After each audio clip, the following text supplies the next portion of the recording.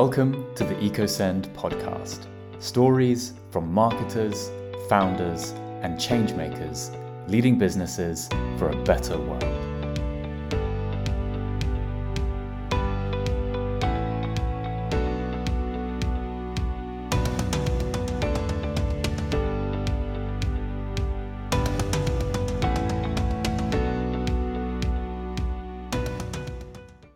Hi there, welcome to another episode of the EcoSend podcast. I'm James, your host, and I'm thrilled to have another wonderful episode today of the show. Today I am joined by Caroline Stephenson from the Meadow Barns. And Caroline, after a long career in music teaching, retired in 2017, and she was ready for a new challenge.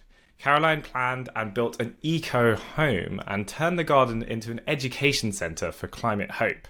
And she also runs a blog called Green Fridays and is a wonderful user of EcoSend, which I might add, and has really been supporting this new venture and has been sharing what she's been learning along the way. So, Caroline, I'm thrilled to have you on the show. How are you doing today? Welcome. Yeah, hi, I'm good. I have been out and got some fresh air and my throat is tickly, but I'll try to avoid coughing on you.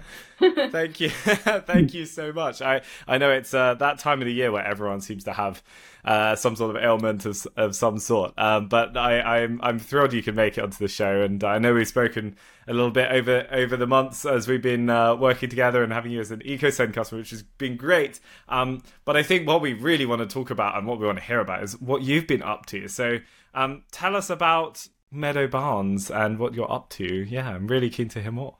Okay.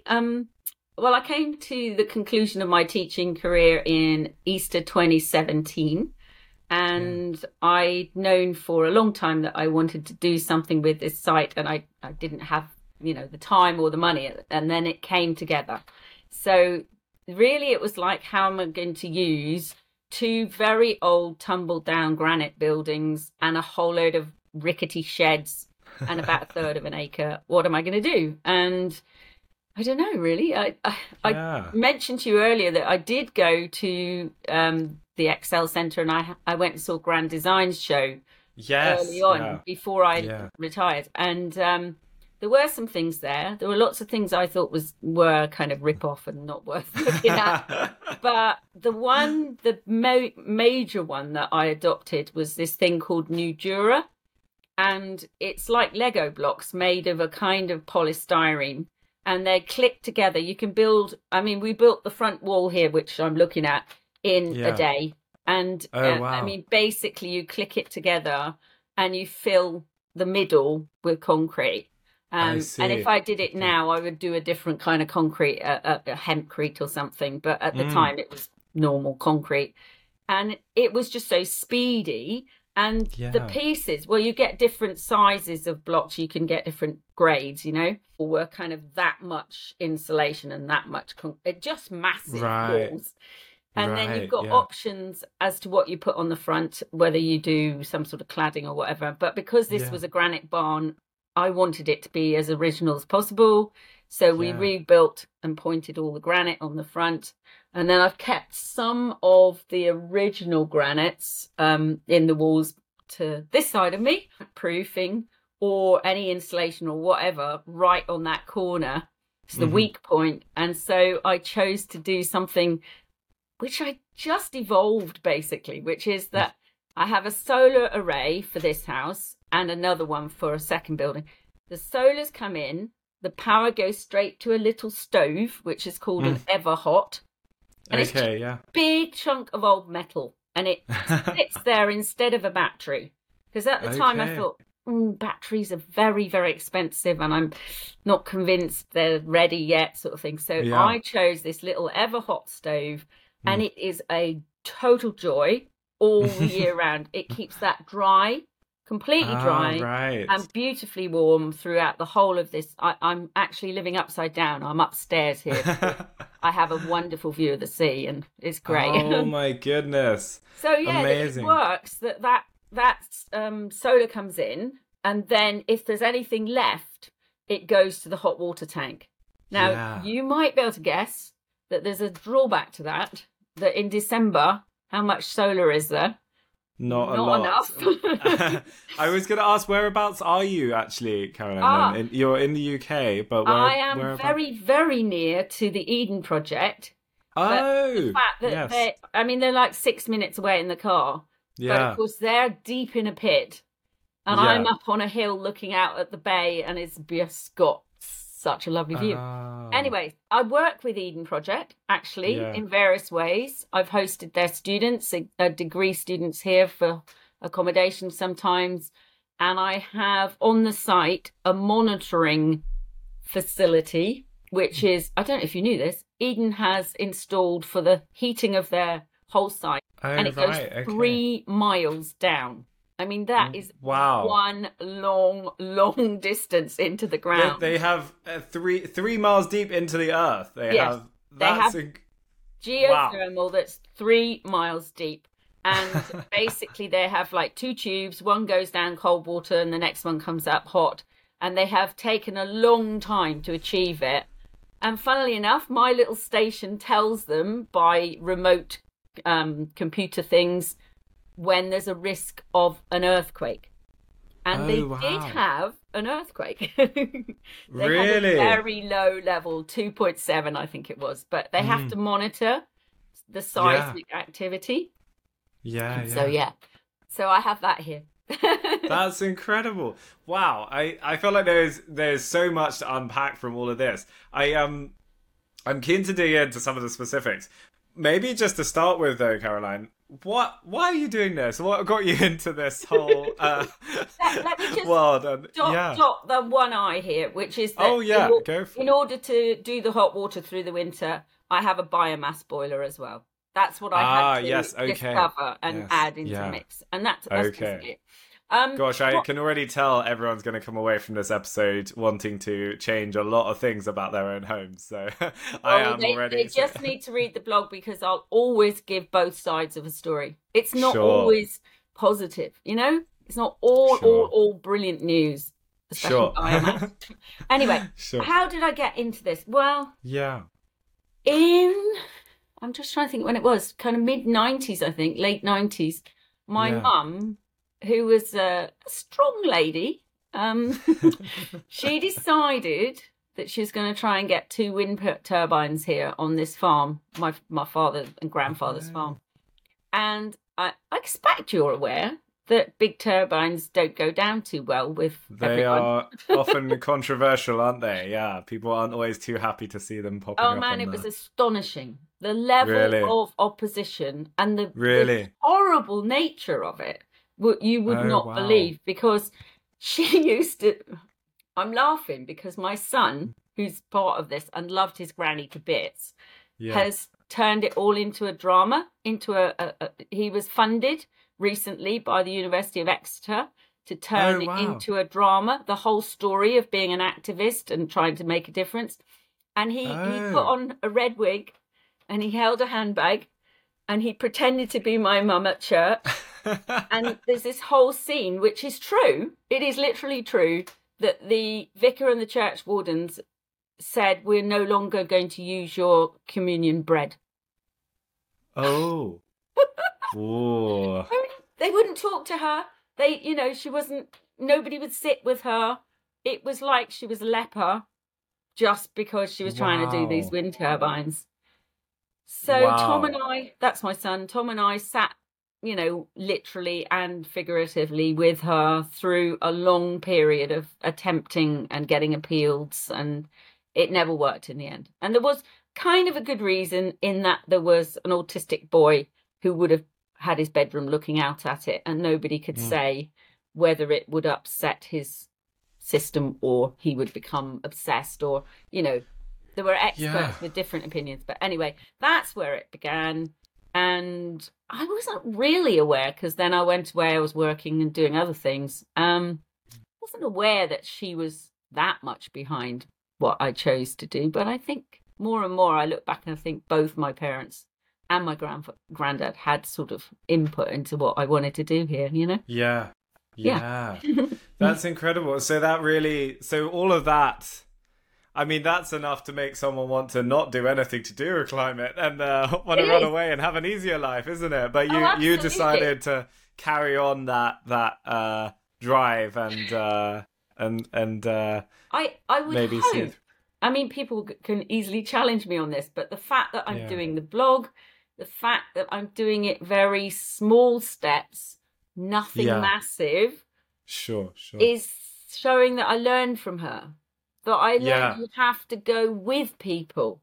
And obviously, Rishi decided that he better not go so fast, or whatever it was that he chose to do row back on things. But it is important to embrace people in a community and really get them in the emotional space that they need to be in to do change. And I think that's a really big challenge. Yeah, absolutely. So you think today, so there's no wind turbine at the site today, but do you think if you were trying to do that again today, you would have the same kind of opposition? Do you think it would be? You are so clever to ask that question. The farmer who bought most of the land when my father died tried to get a turbine on his side of the road, and he got just as terrible treatment. Really horrible. Really? Yeah. Really? So I have got a different way of doing wind turbines. Okay. So there's a company that I've identified and linked up with quite regularly, and I've written in the blog. It's called Future Energy. So the E is in the middle, the capital E, futureenergy.com. Yeah. And they do very small wind turbines that are mainly bought for people that want to be off grid with a little cabin or something. And I wrote to him and I said, how would it be if the farmer wanted to do 6 down one hedge and 6 along the other hedge and put it all into a battery store? And he said, yeah, it's perfectly feasible. So I'm actually pushing this at the moment towards Southwest Water. They're our regional provider for water, and they are trying to achieve a desalination plant, again, against huge opposition, like hysterical opposition. And yes, it's going to take a lot of energy, and maybe little turbines all along the hedges wouldn't cut it at all. I don't know, but I'm always putting things forward. Yeah, and, finding solutions rather than... I try, honestly. And I try, even though I've got no scientific background whatsoever, I spend so much time now trying to really grasp how these different things work and what the implications are and all that sort of stuff. Yeah. Oh, that is incredible. It's very inspiring to hear, because it can be, as I'm hearing here, it can be such an emotionally charged world, and to apply some rigor and deep research and trying to find solutions is, I think, generally a far better approach than trying to raise problems all the time. I think there's a lot of folk out there who care enormously, but equally are very, very down now.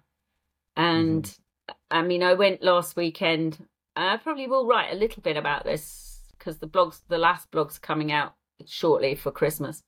And I went to a new eco sort of hub centre in our big city in Truro, which is a tiny place. The capital of Cornwall. Yeah, tiny place, really. But all of those people, they've got a thing on the wall which says, how anxious are you about climate? And nearly all of them put their anxiety level at the very, very top. And they're saying they are terrified. And I looked at them and I said, I don't feel like that. I'm at number 6. I'm concerned and I'm trying to do things about it. I kind of feel like if you're terrified, you're almost like a rabbit in headlights and maybe you can't do stuff. I don't know. I'm really keen to understand more of where they're coming from and, Right. And just try and change people to feel like there are things we can do. Yeah, absolutely. Well, I mean, you're already you're already definitely inspiring me, Caroline, with your approach. And I'm trying to think what I can do in my Victorian terraced house in London to make more impact. And it is hard. there's hard always something there. It's definitely hard in those buildings. I mean, in Cornwall, I've been at some events, to talk to people, and I generally specialise in folks with small children, very young people, and we build houses with leftover new Dura blocks and stuff. And right. And I talked to a couple who got little old cottages, miners' cottages that are granite and, very not able to be well insulated and all the rest of it. And even there are ways to do it. I mean, there are traditional ones hanging on the outside, and then you can put insulation behind the slate hanging. Okay. I don't think you could do that in a street in London. Possibly not. I'm still going to try and find a way. Do you think it's an interesting one, actually? Having been to Cornwall many, many times on holidays over the years, I've always loved Cornwall. But also with, as you mentioned, projects like the Eden Project, I've always had a sense that Cornwall's been almost a trendsetter for the rest of the country in terms of thinking more sustainably and setting a path forward. Would you agree with that, or am I massively confused? Okay. No, I wouldn't. I'll tell you where in the UK. I mean, it's not in England, but Orkney, Shetland, up in Scotland. There's massively more ambitious things going on in Scotland, I think, than here. But things are moving, and I went to the Cornwall Sustainability Award ceremony a week or so ago. And we were actually nominated. We didn't win anything, but well, congratulations. That's still something. I was really proud of the film. They said if you can, could you possibly send 60 seconds of a film? And funnily enough, James, the night that I was taken into hospital with my burst appendix, the last thing I did before I was taken away was I have to send this film to the Sustainability Awards. Anyway. Not sure if those are correlated at all. Anyway, so, there was a lot of good stuff. I mean, there's specifically, a lot of people specialise in plastics out of the ocean and taking stuff out and making things out of them. And there's one company called Cleaner Seas that's just won loads of awards for taking very small plastic stuff out of your washing machine. Really practical, really good. Oh, wow. And they got one of the awards. So there are things happening, but there are equally, with those opportunities, there are huge risks. And that, again, I come back to Tom's show, that he was commissioned to do it because Cornwall has been flagged up as the place to get lithium, right? So for batteries. And, So you look back at all the ways in which mining was positive and very negative in Cornwall 200 years ago and 100 years ago. Was that a tin mine? The tin mines? Tin and was copper. That, or? Here I'm sitting right on the biggest copper mine, one of the largest ex-copper mines. And, what it does to the ground and the ecosystems and what it does to the people, the social impact is really ambiguous, whether it's they get employment, but they get exploited. And there's so many issues about mining lithium here. And it's not just lithium, the other critical metals that we need. Okay. So, with the desalination I mentioned and talking to Southwest Water, I'm saying you must not send toxic brine back out into an ocean, into a bay, which has the second largest garden of seagrass in the whole UK. Huge amounts of this seagrass sequestering carbon, and they want to drill through the bottom and release this toxic brine. And I'm like, no, you can't do that. You need to find a different use for this brine. So last week I wrote in the blog loads of stuff about brine and salt and what you can do. And one of the things is create batteries, sodium ion batteries. And in Australia, they've done the main sort of research, and I have sent an email to Australia, to the University of Southwest, and I'll tell you what, I love the fact that nobody gives you a press card, but you set up and you write your blog, and then when you go to contact someone, and it usually says, for press inquiries, instead of Joe Blogg's inquiries. When you go through press inquiries, people do respond. I mean, I got the top person that I needed in the coal authority. Now, who knew that the coal board is responsible for remediating every mine in this country, not just coal? Right. Oh, okay. And they're engaged in doing some great stuff with old coal mines up north. They take the hot water that's still in the mines and they heat a whole new housing development.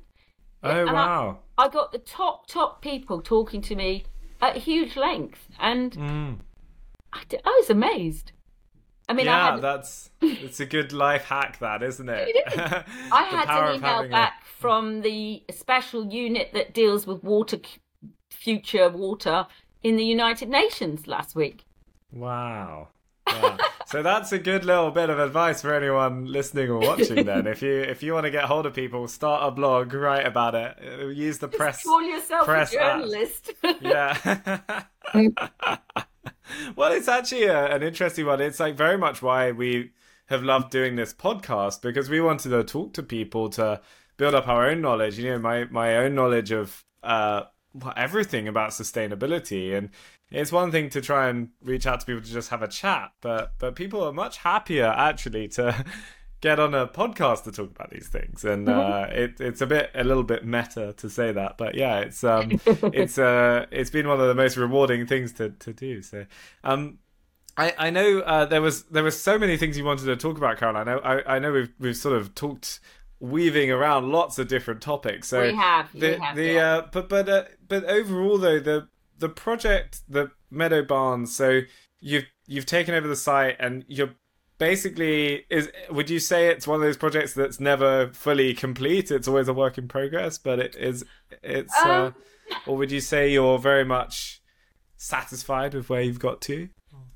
Because it's an outdoor site and you're doing outdoor education, there's a lot of ongoing challenges of just like looking after the grounds, and I think I've more or less decided I need to get a bit more help on that side of things. I've got a lovely couple of people that help me with like when there's things wrong with the roof or whatever like that, but you know, all of those things need looking after every year. But I don't see myself developing anything more here.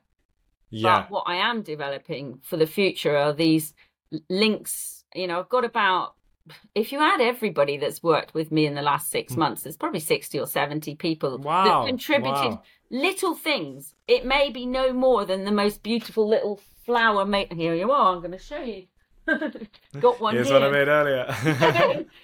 A little group of people who made beautiful little flowers and apple blossoms and apples and helped us do a decoration for a ceremony. You know, there are people helping, and with that comes, you've got to be realistic what you can achieve. And there's two things.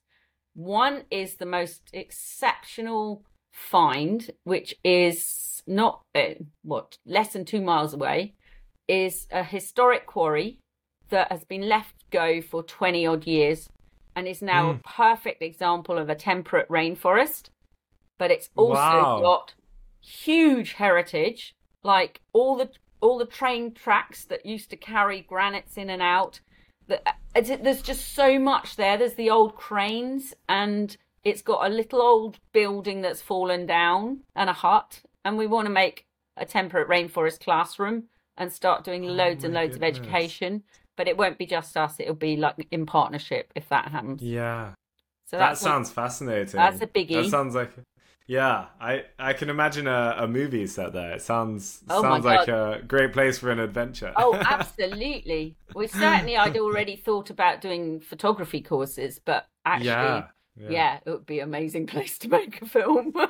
Yeah, that's incredible. So, and then maybe... The other side, is go ahead, to do the work with small people in families at half terms. So I'm doing these Climate Hope activities in February, which are going to be around China and Chinese New Year, and is China a villain or a saviour? Okay, yeah.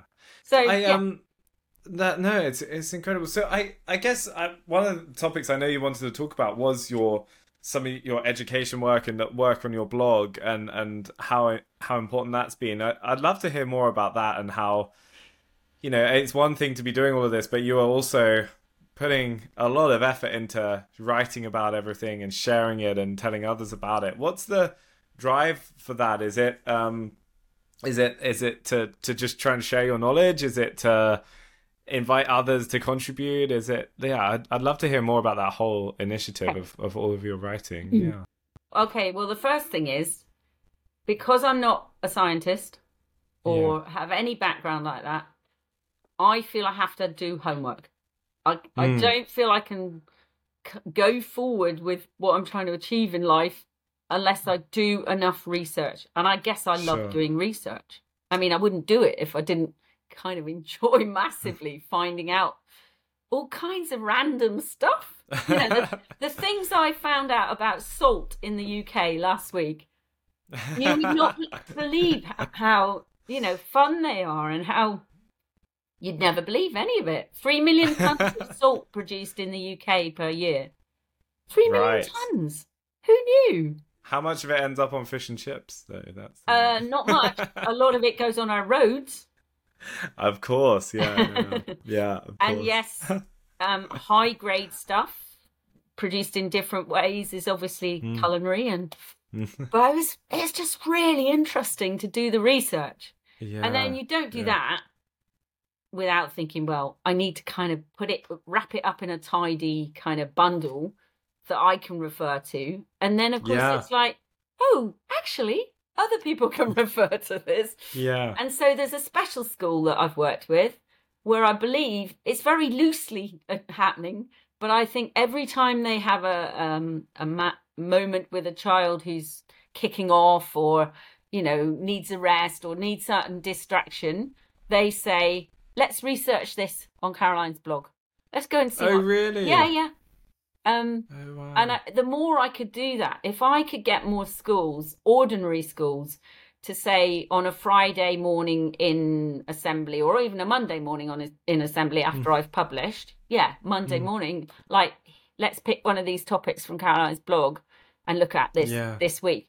That would help the schools because they don't have time to do this work. Absolutely do not have capacity, even though they want to. They can do the minimal things, which are make a little garden, plant some wildflower seeds, have some things about bugs and bees. That's great. But especially as you get into year 6 and then back up into older people, they need to know this stuff is going on around them. And I believe I've seen quite a few kids that have come here to work and are really interested in geology now, or might perceive that they have a future path in this sphere, what a wonderful sort of approach where people can, very lightweight engage with you online and read your findings. And then if they're, willing to take the trip and go over and start to physically understand what you're writing about. And it's such a great journey. And I think a lot of this, it can feel so hypothetical or distant when you just read things on the web, and to have that ability to show people and share those lessons in person. I think there is something that's people seem to quite be happy with the fact that I jump around from like, oh, it's snow outside. What does snow mean? And then I'll do a bit of research. What does snow mean for the use of, energy in the UK or whatever it is? I just, it's quite random at times, but yeah. And it's also great that you make it accessible for people, as you say, like we've got children learning about it right through to, sometimes I think a lot of this information can be very, very it's so turgid, scientific. So dense, isn't it? Yeah. I've got a very good friend, an adult, who just says, nah. And I now write, the next section is quite thick and, quite demanding. You might want to just scoot on, that's fine. Yeah. It comes with an alert that says this is a bit heavy. A warning, Yeah. Yeah. So I feel like we're flying through our time, Caroline. I can't believe how quickly a half an hour has gone. But I also want to make sure we touch on your thoughts on the future. I'm not necessarily asking you to put money and bet on what will happen in the future, but anything you want to share about your views on how things are going to evolve in the coming months and years? Well, funnily enough, I'm writing today for the last blog, and I'm saying, what, if anything, can a handful of ordinary people achieve? Can they do anything? Well, obviously, the most important thing is whoever's in charge in number 10. And sure. We know there's going to possibly be some sort of change next year. So the future, I have to say my prayers every night that we will get, ideally, a complete change of political system. We need to have coalition working for this, for the climate, really. We need some greens and some yellows and some reds and some, and some blues. We just need a mix of people who are not trying always to compete with each other and then rocking the boat, doing it this way for one reason, doing it that way for another reason. It's just too big to, an issue to be like a political football. So, sure. I don't know. Yeah. I can't achieve that, but I'll keep talking about it. It's absolutely the case, though, I think, isn't it, that the amount of power and change that can come from changes in policy, changes in the way laws are set around various things, and how much impact that can have on industry and the trickle down effects of that leadership is quite incredible. That the impact of that, I think, is exciting. But then as I said, Cornwall is changing, and I'm sure other counties are too. Lots of places are shaping up. There is a lot to be celebrated at the same time, I think. Absolutely. I feel like it's a very positive note to end on, Caroline. Yeah, I think so.